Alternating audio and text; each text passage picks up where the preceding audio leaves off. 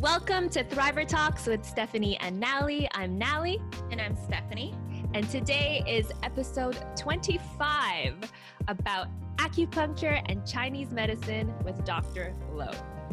We have the absolute pleasure to interview our personal acupuncturist. Not only is an acupuncturist, Dr. Lo is a hematologist, medical oncologist, and board-certified medical acupuncturist. So it's such an honor to have Dr. Lo with us today, and we're excited to learn about Chinese medicine and acupuncture. So without further ado, here is episode 25. Hello, Dr. Lo. Hello, how are you, Nally and Stephanie? How are you? We are great. How are you? Good. Very good, surviving in this crisis. Hope everybody's well and healthy. Yes, we're all staying home. Where are you right now? I'm in Hoboken, my office. In Hoboken, New Jersey. Yeah, Hoboken, New Jersey. And my office has been closed since March 15th till now. So it's a full month. So I'm kind of bored. Well, today we'll give you something to do, and we're so honored that we get to share you with our community of Thrivers. Just to give like a little background information, I met Dr. Lo through a foundation. It's a wonderful foundation in New York called 5 Under 40, and they provide services to women under 40 years old going through breast cancer. And I was introduced to Dr. Lo and had a series of acupuncture visits with him, and I immediately was like wowed by not only the acupuncture, but you and your knowledge. And when Nally came to town, Jen Finkelstein, who's the founder of 5 Under 40, also treated Nally to a session with you, Dr. Lo, and we were both just like blown away by you. So it's such an honor to have you to share with our community today. Yeah, I learned so much from that first session with you. That was my first acupuncture session overall. And that was when my journey to acupuncture, because a lot of my followers know that I now do acupuncture regularly. And it was all thanks to Dr. Lo, because when I had my first session with him, I was neutropenic. My white blood cells were very low. And I did a blood test a couple of weeks after having a session with Dr. Lo, and lo and behold, my neutrophil levels were higher than they ever been before. And I remember specifically you told me that this was to boost my immune system. This was to increase my white blood cells. So it's really an honor to have you on our podcast to discuss how that happened exactly. So just to give our audience a little background about you, like I mentioned in the intro, you were and are a hematologist, medical oncologist prior to just doing traditional Chinese medicine and acupuncture. So could you tell us a little bit about that? All right, thank you very much for that kind introduction about me. And I'm really happy to have this opportunity to share with you and everybody else about health issues in general. Mm-hmm. And actually my transition from Western medicine to Chinese medicine is not really surprising. Why I say this is because after I stopped my private practice in medical oncology in Hoboken, New Jersey, the area, New Jersey, soon I discovered there's some problem or limitation in Western oncology in dealing with cancer patients. To be specific, I remember that was my second year of practice, private practice. I had a lady who was in her late 40s, has a lung cancer metastasized to the brain, and she experienced severe pain, for which I've treated her with morphine, subcutaneous, intravenous, IV drip, continuous drip, and whatnot. And plus, at that time, we have long-standing morphine pills, which last 12 hours. And on top of that, I added the patches, morphine patches, but nothing could stop her pain. And I was so frustrated. So I thought, okay, since Western medicine couldn't stop her, so let me see if there's anything else I can do. So I went back to what I've studied in Taiwan, the acupuncture. And that's what I picked up the acupuncture from that point on. And as the year went by, people were still not interested in acupuncture in the 80s. To 90s started to have a little bit more interest. And gradually, things keep rolling on, there are more awareness and interest in acupuncture. So I have more patients, more and more, and then gradually I finally transform my practice from Western medicine into Chinese medicine. And during the course of that transition, not only because acupuncture itself, it's also because through my practice in oncology, I've seen a lot of patients, all kinds of cancer. I treat a general oncologist. And I learned a lot about life itself.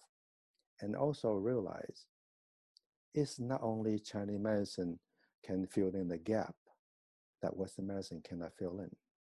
Also by approaching the problem in combination with Chinese medicine, that led me to explore another level of human life, human health is spirituality.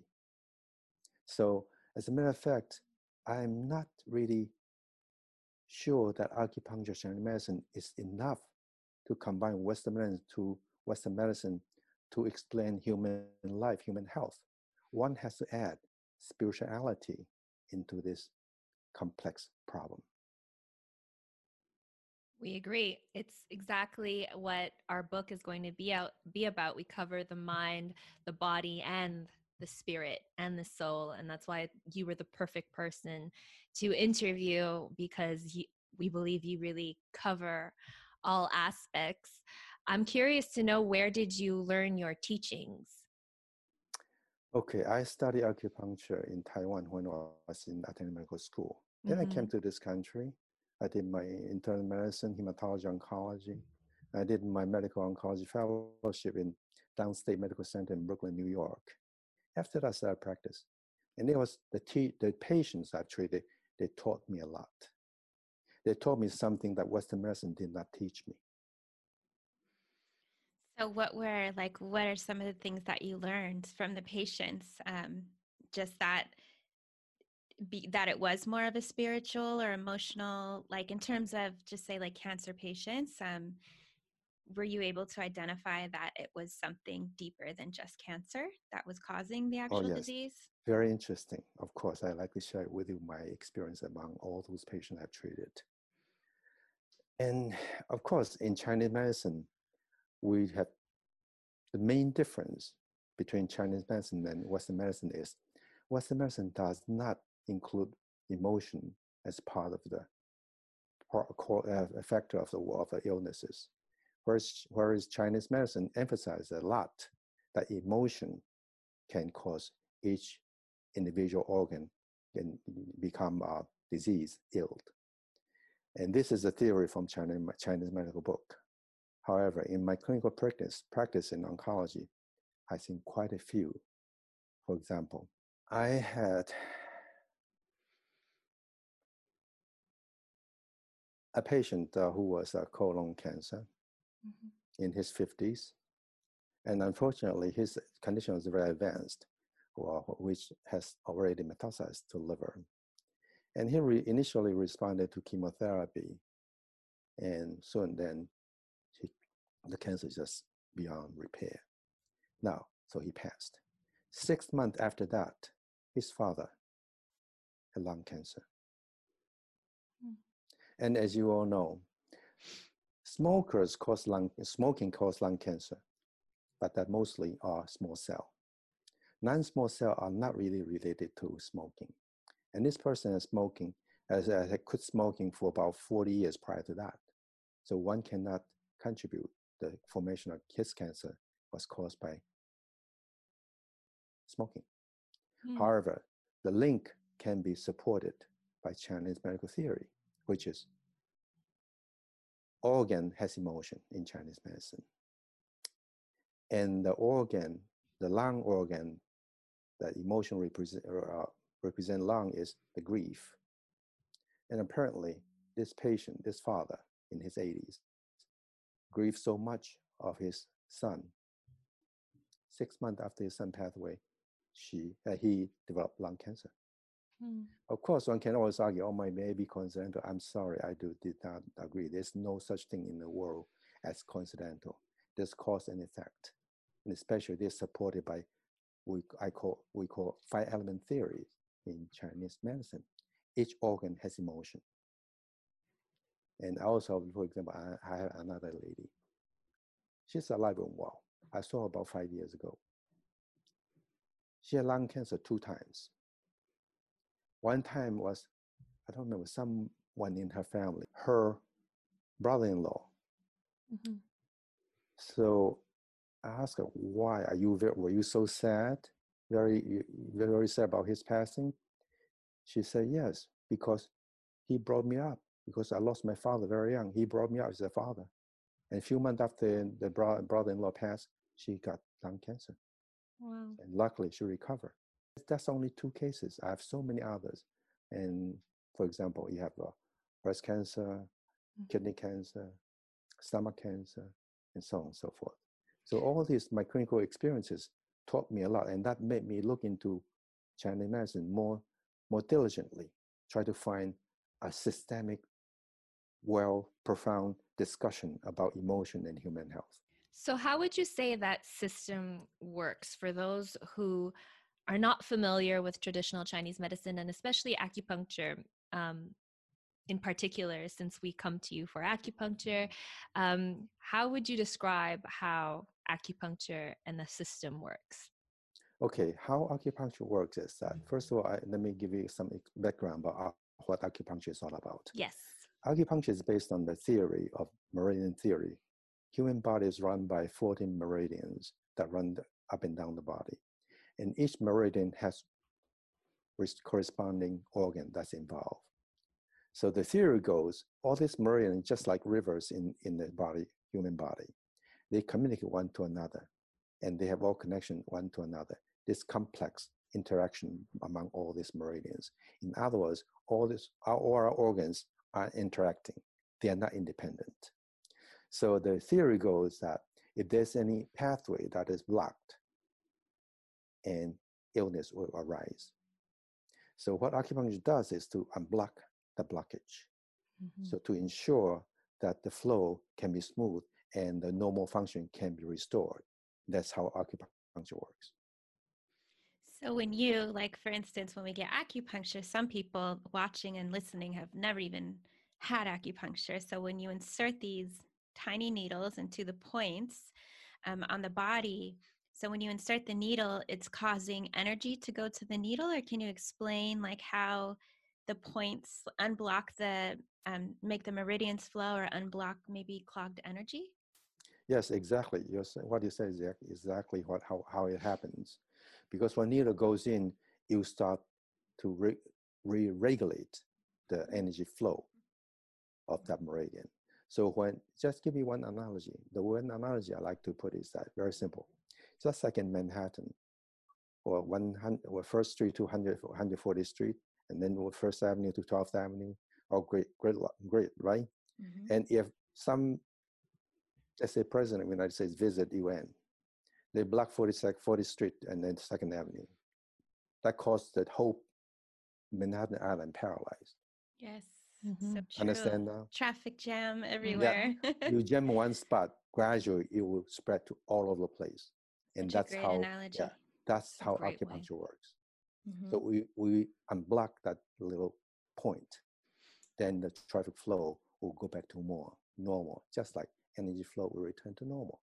That's a good way to describe it, isn't it? Amazing. That's a great way to describe it. So in my case in particular, where you helped my white blood cells go up after just one treatment with you, what exactly was happening there? What did you do to my body? Okay, interesting. Actually, I've done my own research, mm-hmm. combining West and the East. And fortunately, I'm Chinese, I read Chinese, I speak Chinese. So I have the opportunity to review all the ancient and current literatures from China. And the research of acupuncture is very much lacking outside of China comparing to what we see in China. And I went to the literature in Chinese language. I found very important message or research I've done in China. Few particular points has really shown the effect in boosting human immune system.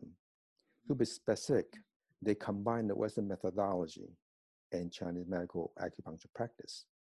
They have demonstrated a certain point can increase white blood cell, certain point can increase immunoglobulin IgG, IgA, IgM, etc., and so on and so forth, in complements. All these are fine, detailed study from China that has been done. And not only that, in the ancient literature, especially that another piece of information I've gathered was there was one Japanese doctor, was about 300 years ago. Of course, Japan has adopted Chinese acupuncture or Chinese medicine over centuries. So they are very, very much into Chinese medicine as well. And this particular doctor, he had already 300 years ago advocated to apply certain point to stay healthy. So he even put into a nationalized movement from grassroots that everybody does it in that particular point. So all this information, ancient and current, that made me come up with my own combination to improve white blood cell. One of the cases that I've done about white blood cell count is this. I don't know if I have told you before. This was a gentleman who had Hodgkin lymphoma. That was about 15 years ago I treated. And he had the first course of chemotherapy in Hackensack Medical Center in New Jersey. And of course, blood count goes down, as we all expected. But then, so they give him Neupogen to boost the white blood cell. Unfortunately, he was allergic to Neupogen. So he was stuck. They couldn't give him chemotherapy. His white count was too low. Somehow, his friend, who was my patient before, recommended him to come to me. So I did that. I did occupy my combination to the person. And I helped him through 6 courses of chemotherapy without Neupogen. Wow. Wow. I consider that was really very successful. And he's still alive and well. Wow. Yes. That's incredible. I Yes. think one thing that, I mean, there's so much great information you're sharing with us, but one thing I always think of is that Chinese medicine has been around for centuries. Or like thousands of years. And now, like you said, in the 80s, no one was really recognizing it. In the 90s, a little bit. And today I feel like it's more accepted, or it's more known. People, are implementing it into their daily routines. But this practice, even I was going to say, Nally and I, when we went to the Miami Breast Cancer Conference last year, I believe they were speaking about acupuncture also, acknowledging the many benefits of it. So,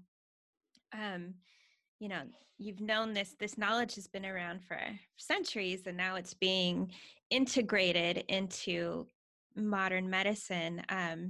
So I guess, like, for our listeners or viewers, like, what are some things that people should consider when looking for an acupuncturist? Or okay, very good question, and very practical as well.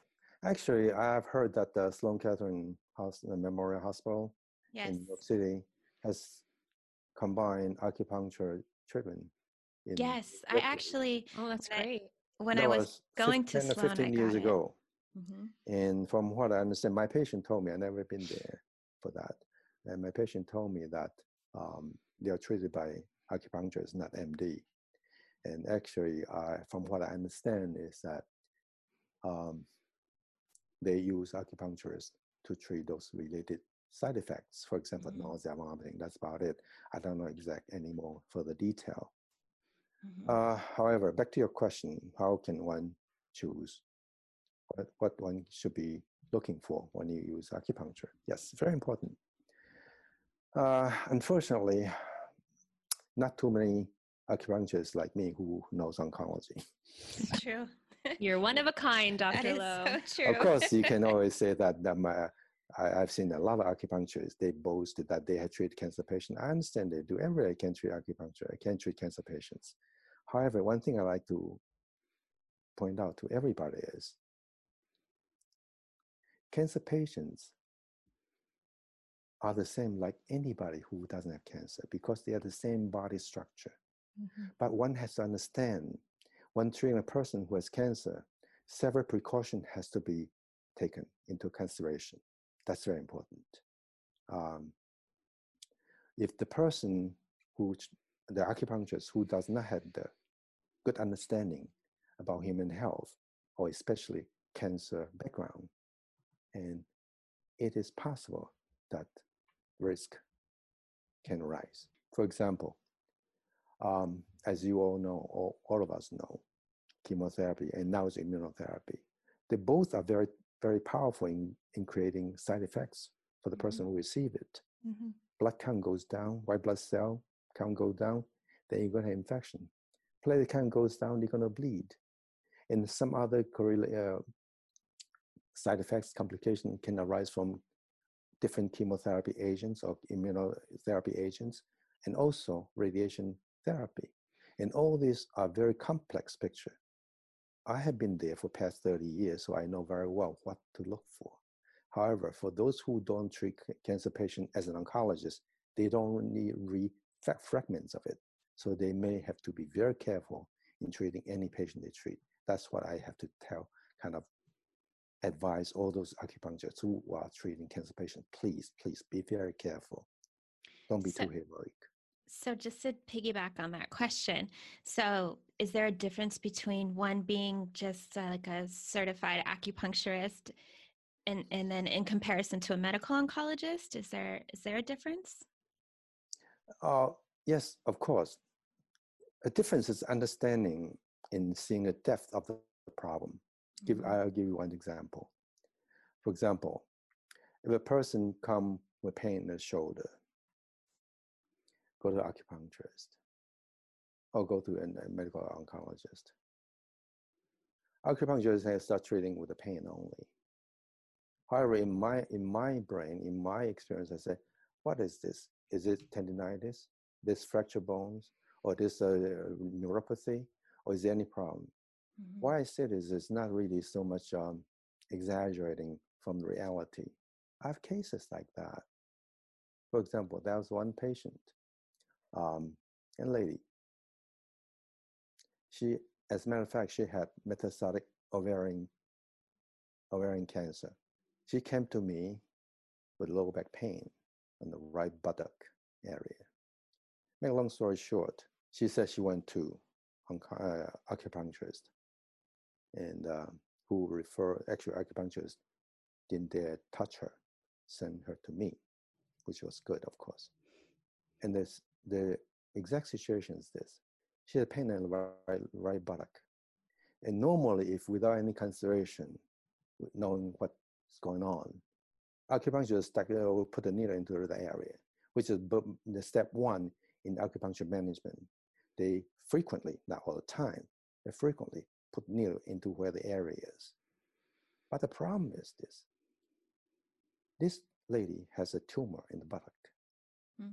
And it is not only unwise, it is very dangerous to put needle to the tumor because you're going to spread the tumor. It's going to spread the cancer. So that's why I said, of course, you may say, well, it doesn't happen all the time. I understand that. But you don't want it to happen just to that one time, right?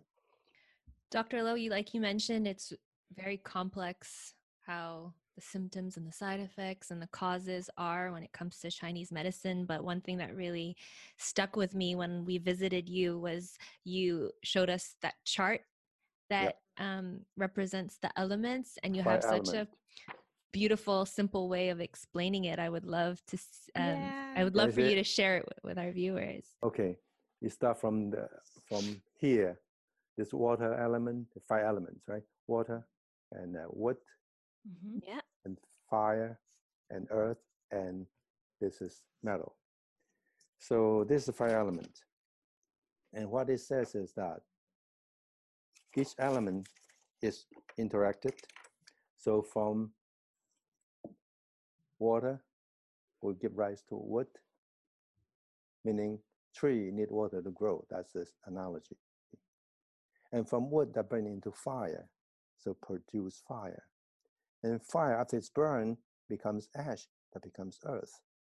And from earth, you find mineral in the ground. And from metal, you become liquefied. So this is a cycle that human body as well as universe operates. So one element helps the other, keep going on. This is a positive element, positive pathway. However, on the other hand, there's a negative controlling factor. Let's start from water again. Water will put out fire. You see the arrow inside? Yeah. It's a controlling.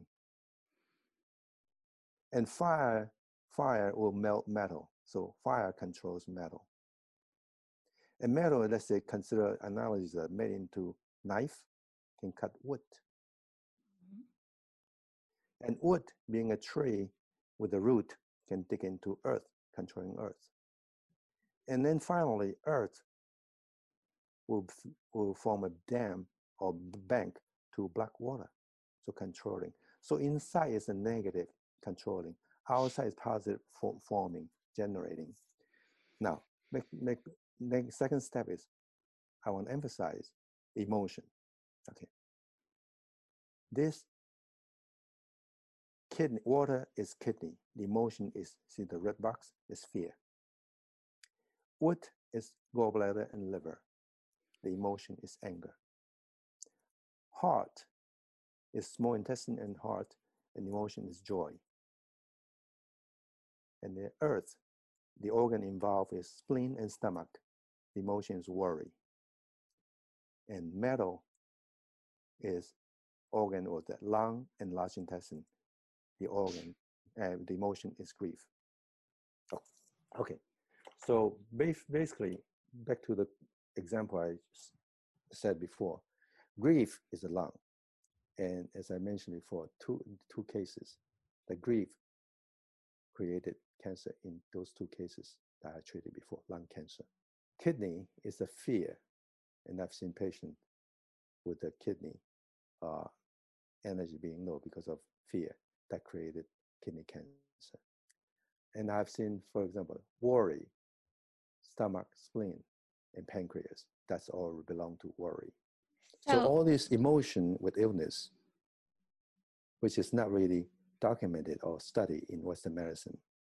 Of course, well, you can understand quite easily why Western medicine does not recognize this. Number one, because they don't recognize, because Western medicine is nothing but physical medicine.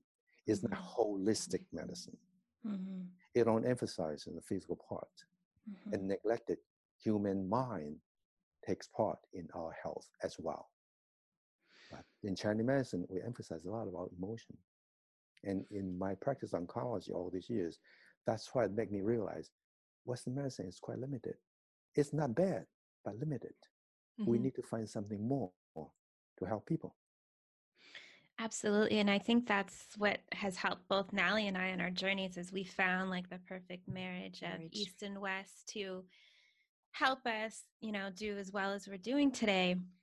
And I guess one of the questions that popped in my head when you're explaining this is, what I have learned, is that your mind is so powerful. As you were stating on this journey, I always tell people that your mind is the most important treatment or tool that you can, use or tap into because of its power. So say, given this knowledge and say, as hard as it is for some people to accept that, disease stems from emotion, say, if we're giving this knowledge to people and they're aware, okay, well, maybe, grief pertains to this lung issue. Say, if you improve your emotions or you do the spiritual work to improve your emotions, do you think that results in healing or better outcomes from your diagnosis or from one's diagnosis? Absolutely, absolutely. And we all know that in Western medical practices, especially oncology, there are a lot of support group, and they've done study. Those people who participate in support group has better prognosis than those who don't. I mean, overall in a broad picture. And of course, there are a lot of other studies show that person who has positive outlook has better prognosis. Mm-hmm. And here I had to mention one thing about psychoneuroimmunology. I don't know if you or anybody ever heard that or familiar with that. Yeah. Psychoneuroimmunology. So 3 words, three parts already tells us what it means. Psycho is the mind, neuro is nerve, immunology. right? Psychoneuroimmunology. And this is the subspecialty basically done by those basic researchers since 70s actually. And it never became popular in medical or clinical medical practices. It's a shame. It's been studied already. Mm-hmm. What they found is that in their basic research, that emotion definitely has impact on our immune system. And that has been shown, demonstrated by their blood tests in checking serum immunoglobulin, IgG, IgA, IgM, and so on and so forth. That has been demonstrated. And also, to be more specific, they have demonstrated those elements they call neuropeptides. So in other words, understanding that neuropeptides are secreted by stimulating certain emotional components. For example, grief, sadness, and so on and so forth. Each one will result in increased neuropeptides. So in a sense, I like to urge everybody to think carefully. Emotion is not just a descriptive term of a person's temper. No, emotion is a real biochemical producer. Emotion can create biochemical changes, biological changes in our human body. For those of you who are interested, you can go online, look for psychoneuroimmunology. There are tons of study. I mean, legit clinical studies. Those are not hearsays, and that's very important. And I always advise my patients who look for alternative medicine or complementary medicine. I always advise, please be very careful. Only read those reliable, well-supported paper. Please don't listen to all the geniuses in the world. Yeah. There are too many. A lot of them. Yeah. Now that we've identified that cancer and all illnesses is so much deeper than just, the physical, the body. So let's say a patient then digs deeper and then discovers, what's the cause of their illness or their cancer. How would you guide them from there? I guess, as you mentioned, the first step is discovering the problem, what's going on in their lives, and then what? Okay, good question. Yes. It's very simple. I put it this way. All these years of my practice in medicine, I always try to find the cause. So if you limit the cause, then the problem should be corrected, correct? Absolutely. If you don't limit the cause, just keep treating the symptoms, it's not going to help. Let me distract myself a little bit. One of the reasons why I left chemo-oncology is because chemotherapy is not a complete and perfect way, of course, it helps. But in treating patient with cancer with chemotherapy, it serves as if you try to cut the symptoms, but not really attacking the cause, correct? Mm-hmm. So now that I recognize that cancer is caused by emotion.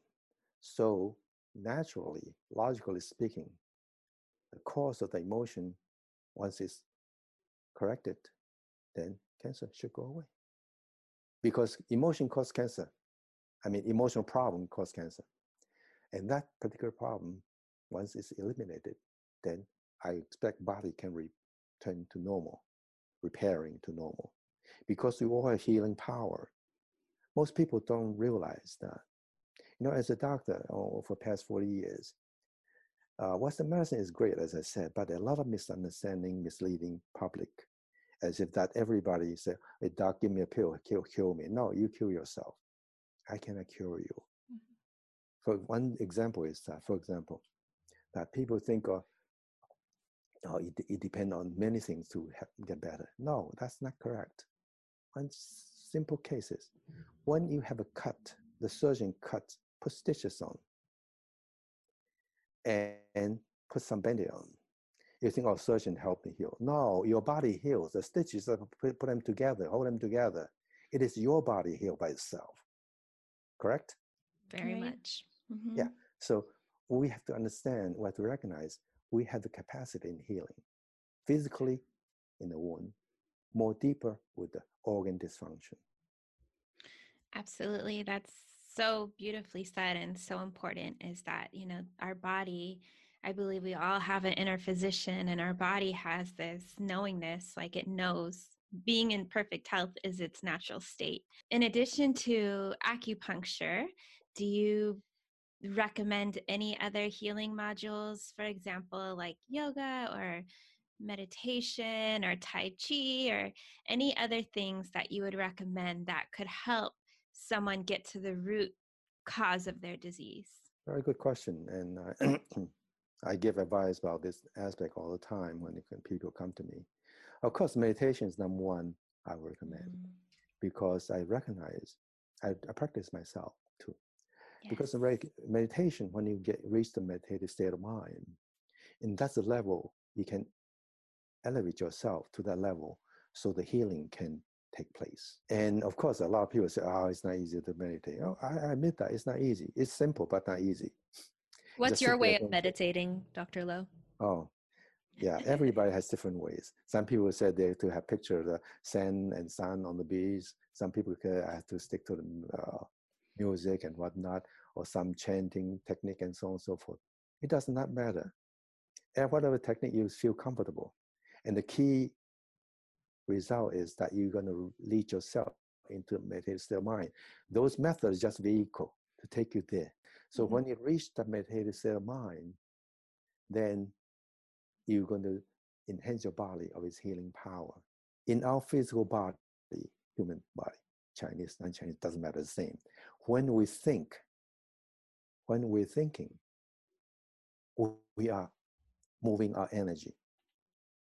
So in other words, our body doesn't get to rest. But when you stop thinking, then body is harmonious state, neutral. And that's how the immune system will be enhanced. That's my personal belief. Back to Stephanie's question, what other things I would recommend? Yes. Meditation, number one. Yoga is important, but one thing, I do not practice yoga. I know yoga involves a lot of body movement and so on and so forth. But I believe yoga has its value and has its similar mental discipline as that of Chinese Qigong as well. Yeah. What I'm saying is that I believe yoga should also emphasize mind-body connection. Yes. Instead of just body twisting technique. Yes. All right, so that's what I advise. And also one thing I would advise people to be careful in doing yoga is that don't hurt yourself, because I've seen a lot of patients come to me injured by yoga. Because the person does the thing that the body doesn't allow. So be very careful with that. All right.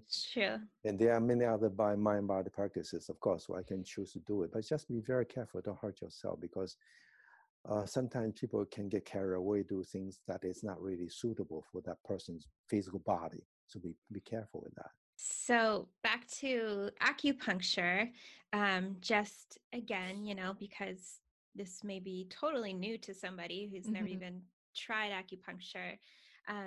How often, I know when I leave your practice, sometimes I drive actually from New Rochelle to Hackensack, which is pretty far, but when I leave your office, I always wish that you were closer so I could see you more often.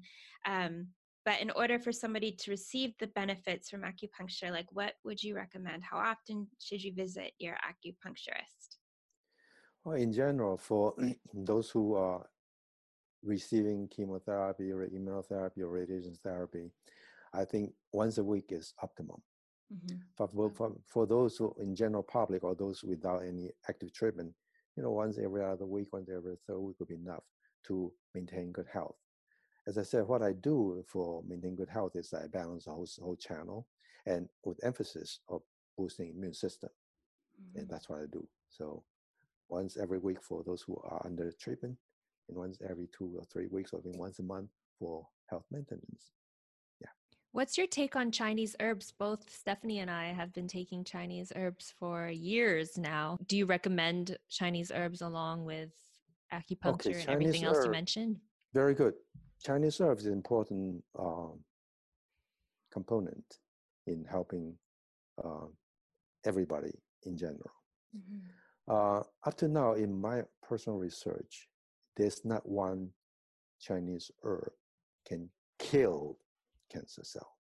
It does not exist. What Chinese herb basically does is strengthen you. And it comes to a basic principle in Chinese medicine, which is quite different from Western medicine.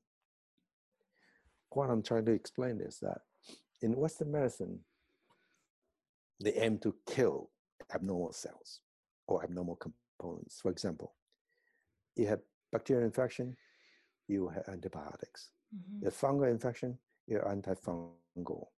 You have parasites, anti-parasites, right? You have cancer cell, you use anti that kill cancer. So those are just aimed to kill. Some are successful, some are not. However, there's not one medicine in Western medicine that can support you to bring you up your own system, correct? Mm-hmm. Yeah.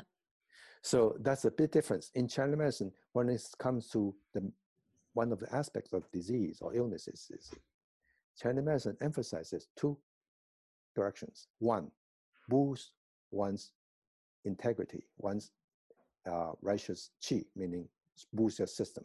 Number two, eliminate the invading organisms, the evil qi.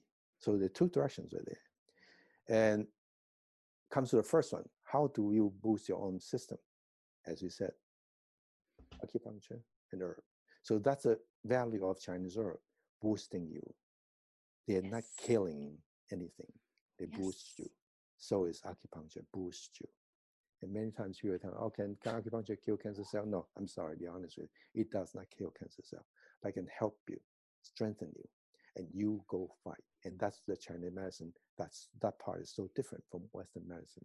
Of course, not to say Chinese medicine does not have agents or herbs that can use to kill other things. For example, in parasites, interesting. You know that thing, pomegranate? Yes. Chinese use the skin, the husk of that fruit to kill parasites. Wow. Kill parasites. Wow. So it's powerful. So Chinese herb has different things that can kill microorganisms. But up to now, there's not one Chinese herb can kill cancer, just for information. But it's important to maintain good health, yes. But our advice, people in general, please don't take it in your own hands. Yes. These herbs can be very powerful. If you don't know how to use it, it may cause yourself trouble. Please don't do that. Yeah, that's great advice. I think with anything is to always consult and know, do your research before hiring anybody, and just make sure that you know that you're working with someone credible and what you're doing, which I was going to actually ask if anyone is interested in seeing you and they live like in New Jersey or New York. Are you taking new patients at your practice? Wait until this crisis is over. Yes, exactly. Yeah, I'm very happy to help anybody, because you see, one of the mission I give to myself is that I left medical oncology. I stopped chemotherapy and all those things, because there are millions of them, doctors out there. They don't need me. But the thing I practice, not too many people knows how to do it. So I rather do what I do now to help prevent the recurrence of cancer, or just prevent cancer from developing to begin with. So I'm very happy in doing this. So in my everyday practice, so those regular patients come here for menstrual problems, so on and so forth, or any stomach, lung problem, I always tell them, please stay healthy, please be healthy, and be happy and be healthy. I have to ask though, because you say be happy, be healthy, and this is a question we ask all practitioners, is what's your take on diet? Okay, diet is very important. Actually, it's one of the important parts in Chinese medicine in terms of disease, illness formation. Okay, in Chinese medicine, actually, they talk about 7 factors that can affect the illness formation. And number 1 is from outer environment, the mainly seasonal related, let's say viral infection, flu, or let's say what we're dealing with now, that's from seasonal viral infection. Number 2 is emotional imbalance that cause illness. Number 3 is diet Number 4 is overdoing physical activity. Number 5 is irregular daily activities. Number 6 is injury, external injury by accidents and whatnot. And number 7 is inherited. So back to your question, diet, which is very important. Yes, very important. Actually, Chinese medicine has recognized the importance of diet about 2,000 years ago, because in the book of Chinese medical classics that's compiled 2,000 years ago, it had mentioned that when one indulges too much sweets, greasy food, one may develop symptoms that is what we call diabetes. They documented that 2,000 years ago. Oh. So in general, Chinese medicine recommended that one stay healthy with less greasy, less pungent, less sweet food, and emphasizes in the balance of their diet. So in modern language, I can say more vegetable, less meat. Perfect. Yay, I like that. Yeah. That's what we're looking for. It's very simple. More vegetables, less meat. And as a doctor, of course, I mean, sometimes I have to refer patients to nutritionists, dietitians, and so on and so forth. They will go through fine calculation of how much calorie this one, how much calorie that one. There's nothing wrong with that. But do you think it's applicable for everybody, everyday life to measure everyththing? No. So impractical. Impractical. Yeah. Ideally, it's okay, but it's not practical. So usually I advise people is that please just use common sense. More vegetable, less meat. Let's say 70% vegetable, 30% meat, in my opinion. But of course, the protein ratio may be different during when the person is younger, when they need protein to grow, for example, young kids, adolescent. But after a certain age, the ratio had to be changed. And after, let's say, 30s, in my opinion, from a medical standpoint, after 30s or 40s, the diet should be 70% vegetable and 30% animal products. And the ratio may be even more as time goes on. Wow. And the quantity is important. And as I said, it is impractical for a person anybody to measure whatever you put in your mouth. You cannot weigh everything. So just get common sense. And very important concept, Chinese medicine also advises, do not eat 100% full. 70% you should stop. Oh, like the overeating, like almost like a and also it says don't eat late at night. Yeah, and eat small frequent diet, which is very healthy. That 1,000 years ago they advised that already, and now you use that advice. It fits perfectly for a person who has reflux. You know what's most common problem cause of reflux? Overeating in this society. Sometimes people ask you, oh, do you have any special diet for cancer? I'm sorry, it does not exist. Okay, please, my honest opinion. There's no diet that can kill cancer. I'm sorry, it's not that. You just have to stay healthy. And the most important is that if you stay healthy, your body starts to regenerate, start to heal, and that's what you want. Yeah. There's no magic bullet. I'm sorry, there's none. The magic bullet, yes, I'm sorry, there's one, yourself. Yeah. Yes. I love that. Putting all of these tools together, to find what's ultimately going to give our bodies a chance to heal. I had a patient that's in early 90s, breast cancer. Early stage, I guess. I don't remember exact, too long ago. And she has mastectomy at that time, and maybe six courses of chemotherapy, which is CMX, cytoxan-methotrexate, 5-FU. And that time they used that, we used that. Anyway, she did well. And 2 years later, the tumor came back. I said, oh my God, I don't like to see a recurrent tumor. That is a tough one. It's tough. Anyway, I got chemotherapy, and she went through. And she's alive and well till today. So that was about 5 years after that. Then I had the nerve to ask her. I said, what happened to your life then? Tell me the truth. Because at that time I already knew something had to happen. And she said to me, wow, the first time when I get cancer, she said, at that time I was pregnant. And she was in her 40s. At that time she had a son about 10 years old already. And she got pregnant by her boyfriend then.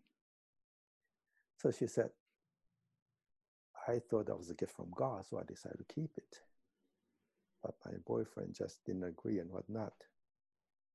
And she terminated it, and she split with the boyfriend. So that was what happened before the first cancer. And second time, this is her own words. She said, I was stupid enough to pick him back. And she said, I knew he gave me cancer. And after that, I dumped him. So I'm okay. So that's the cure. So that is the proof that, in a sense, it's not a matter of dumping anybody. It's the fact that she eliminated the cause of her emotional problem. That's why I always tell people it is possible. You just have to work hard enough to identify the problem and truly let go. Let go means say eliminate, eradicate the cause. What if you can't find the cause? What if someone's like trying to find the cause, but just, I don't know. Like what advice do you give someone to find the cause? Yes, I know. I hear that all the time. Sometimes it's hard to find the cause. I understand that, but I would say it is because the person maybe person using the denial mechanism don't want to admit that's the cause for different reasons. That's my interpretation. Maybe I'm wrong. Let me give you one example to support that. I hear that every now and then. It's not cancer. Just to give you some idea about human psychology in everyday life. Yeah. That was almost 20 years ago. I had a patient, a school teacher. She came to me for stomach discomfort, indigestion, this and that. After I discussed with her, listened to her story, then I asked her, what bothers you in your life? Because I knew as emotional issue, emotionally causing her stomach problem based on 5-element theory. Remember I said worry, but thinking cause stomach problem. So I recognize that's a cause. He said, no, I'm very happy. She's a school teacher. I'm divorced 20 years ago. I'm over with it. I have no problem. I'm very happy. I'm very happy being alone, whatever, blah, blah, blah. I said, okay, well, fine. I said, I still think that's emotional problem. That causes a stomach problem. Well, a few times then she stopped coming. She got better and on and off, back and forth. And just finally she stopped coming. But 2 years after that, she called me. She said, Dr. Low, I got to see you again. I said, okay, why? So she came. She told me, Doctor, you're right. You're right. If something bothered me. I said, what? So she described the story as this. She said, she's a school teacher, 50-some years old. She said, I had a girlfriend who, of course, was a school teacher. And every time I'll go on my way to do things with her and for her. And until one day, for something, I didn't call her, I didn't let her know. And that friend was very angry and called me up. She said, call me up, and started telling me that how dare I didn't call her to let her know about certain things. And that really made her realize that all those years, she went out her way. She said her own words is that, I thought I was just being a nice person. I do the best for my friends, but I had enough, I stopped.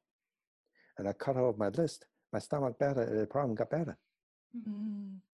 So the important lesson from this example is that many times we do things that we mentally think it is right thing to do. However, emotionally, we don't like it. The way I put it is that our brain said, I should do this to be a nice person. But my heart said, no, I don't like it.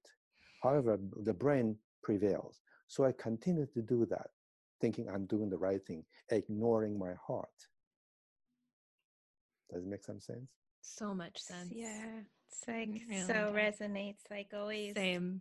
doing things that you feel bad if you don't do it, or saying yes when you really want to say no, or Yeah. feeling And like they you're build up. obligated. It build up. And I have one analogy for you and everybody else to keep this mechanism, this phenomenon in one analogy, which is if a pebble in your shoe, that won't kill you, but it would annoy you to death. Yeah. That is true. And actually, it's much more severe than a pebble because it causes you more than just pain in the foot. It affects your whole system. So back to Natalie's question, if one cannot find it, maybe we just try to justify our doing something that we're not really happy in doing, and we sweep under the rug. Say, okay, it's not a problem. I'm supposed to do that. No, it is a problem. Correct? Absolutely. And that's why Steph and I always advocate about doing the work. So, really digging deep and uncovering the layers and focusing on what you can do, because in this world of oncology, you know, sometimes you feel like you're so disempowered and there's not much you can do for yourself aside from listen to the guidelines by your oncologist. But what we're here to advocate is the importance of, you know, doing the work. And when we say work, is understanding what your emotions, where are they coming from, why are you reacting the way you react beyond the cancer, right? And that's why we try to provide tools to meditate and to find joy, really. Essentially is what we always say is the most important thing to do when someone approaches us with what's your best advice, you know, to fight cancer. And we always just give the advice of finding joy and finding peace. Exactly. I have one thing to comment on this: fight. Yeah, I usually exactly. advise people, please don't fight cancer. Exactly. You don't fight. You just strengthen yourself. Yes. Harmonize your body. Yes. Then that will be dismissed. You don't fight. Yes. Cancer is, strictly speaking, cancer is part of the body formation physically, correct? So it's not an invading enemy. It's its body goes wrong in producing abnormal cell. That's all it is. Yep. So it's not really enemy in that sense. So please don't fight, because when you think of fight, you have negative input already. So true. I love that you said that. Happy, harmonious, balanced, the joy, and that's the key issue. Right. One thing more about, I'd like to tell stories if you don't mind. We love your stories. Okay. It is a story I never forget. That was almost 20 years ago. I was still doing hematology oncology. And there was a lady, 60-some years old, Hispanic, and myeloma. 60-some-year-old Hispanic lady, myeloma, multiple myeloma, which is a, bone marrow problem. But her condition was very early, so I just needed to monitor once a month to check the blood count and so on and so forth.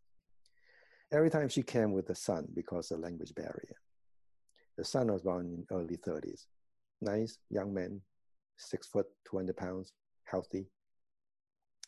And he would translate for me. So one time they came in, so as usual, I'll say, hello, how are you? And his name, they say, Jose. I said, Jose, how are you doing? He said, Doc, wow, not good. I said, what's the matter? He said, I have stomach problem. Bother me. I said, what? He said, I don't know, it bothers me a lot. I went to see a doctor. And by the way, his doctor, I said, which doctor did you go? He said, Dr. So-and-so. I said, oh, I know, he's my friend. He said, my doctor gave me medication, the stomach, didn't get better. So I went back and he sent me for endoscopy, checked the scope, the stomach is okay. So, but it still bothers me.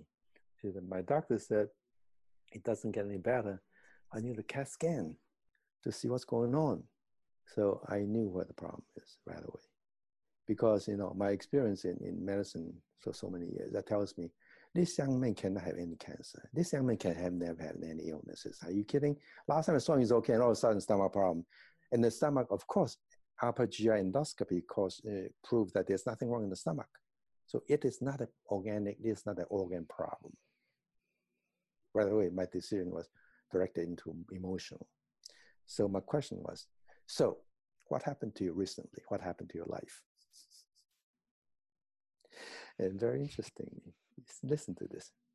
Say, Doc, I'm getting a divorce. He's 33 years old. I said, divorce? What happened? He said, I lived with my girlfriend for 7 years, and we get married for 6 months, and we'll get divorced. Wow. I said, wow, that's odd, right? 7 years live together, and six months the marriage won't get divorced. But I'm in no judging, making any judgment over personal life.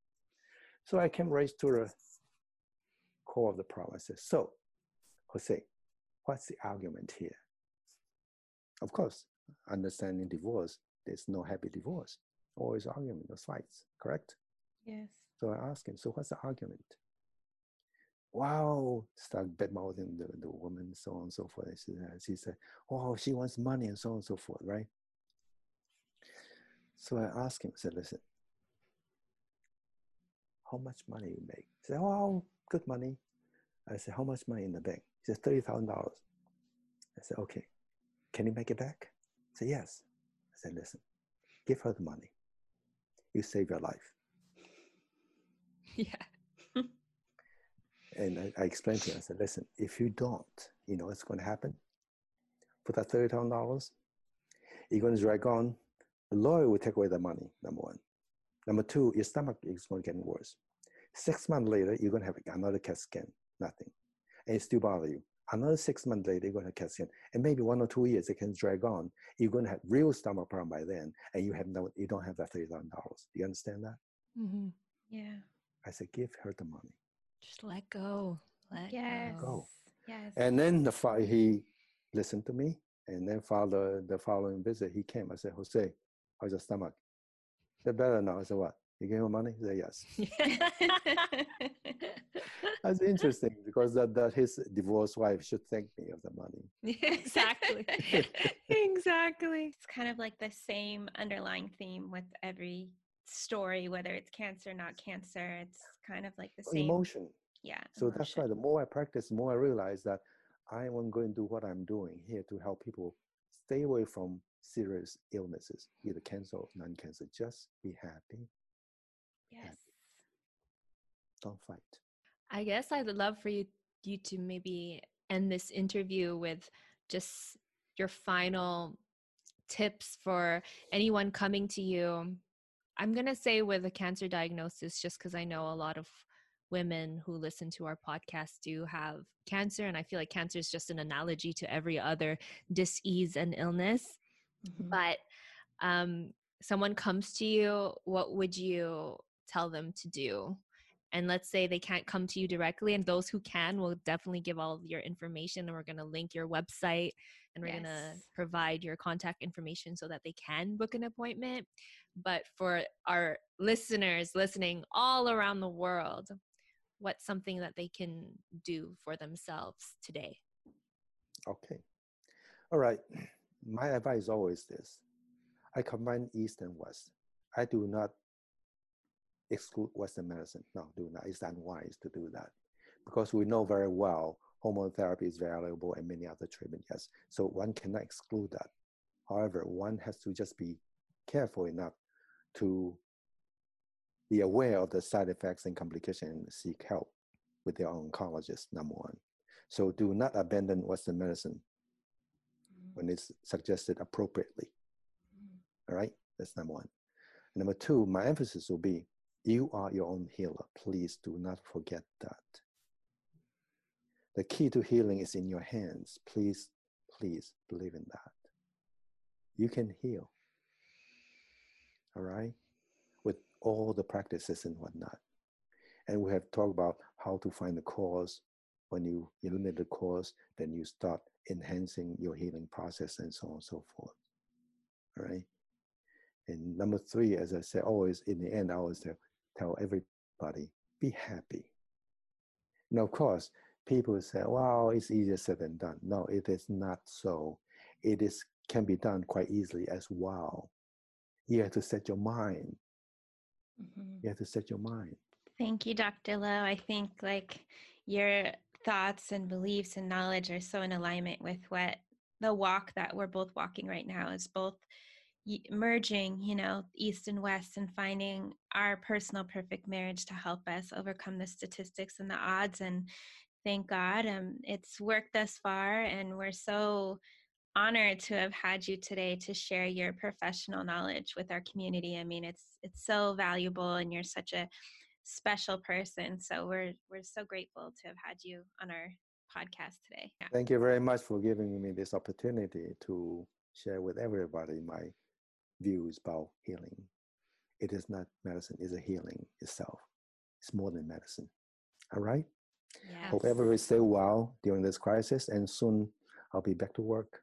And you too can go out. Yes, can't wait to come see you. And like Natalie said, we're going to link your information, so anyone interested in finding you will be able to do so easily. And if anyone listening or watching this episode knows somebody who could benefit from traditional Chinese medicine or has questions about it or acupuncture, please share this episode with them. In addition to watching today, we're available on all major podcast platforms. And make sure to subscribe to our newsletter at www.thethriversguide.com to get all of our Thriver Talk updates. And always remember, where there's a thriver's will, there's a thriver's way. Thank you, Dr. Lowe. Thank you for Dr. making Lowe. us happy, very happy today. Thank you. Be happy. Right. So true. Okay. Yes. Bye-bye. All right. Thank you, Dr. Lowe. Okay, bye-bye.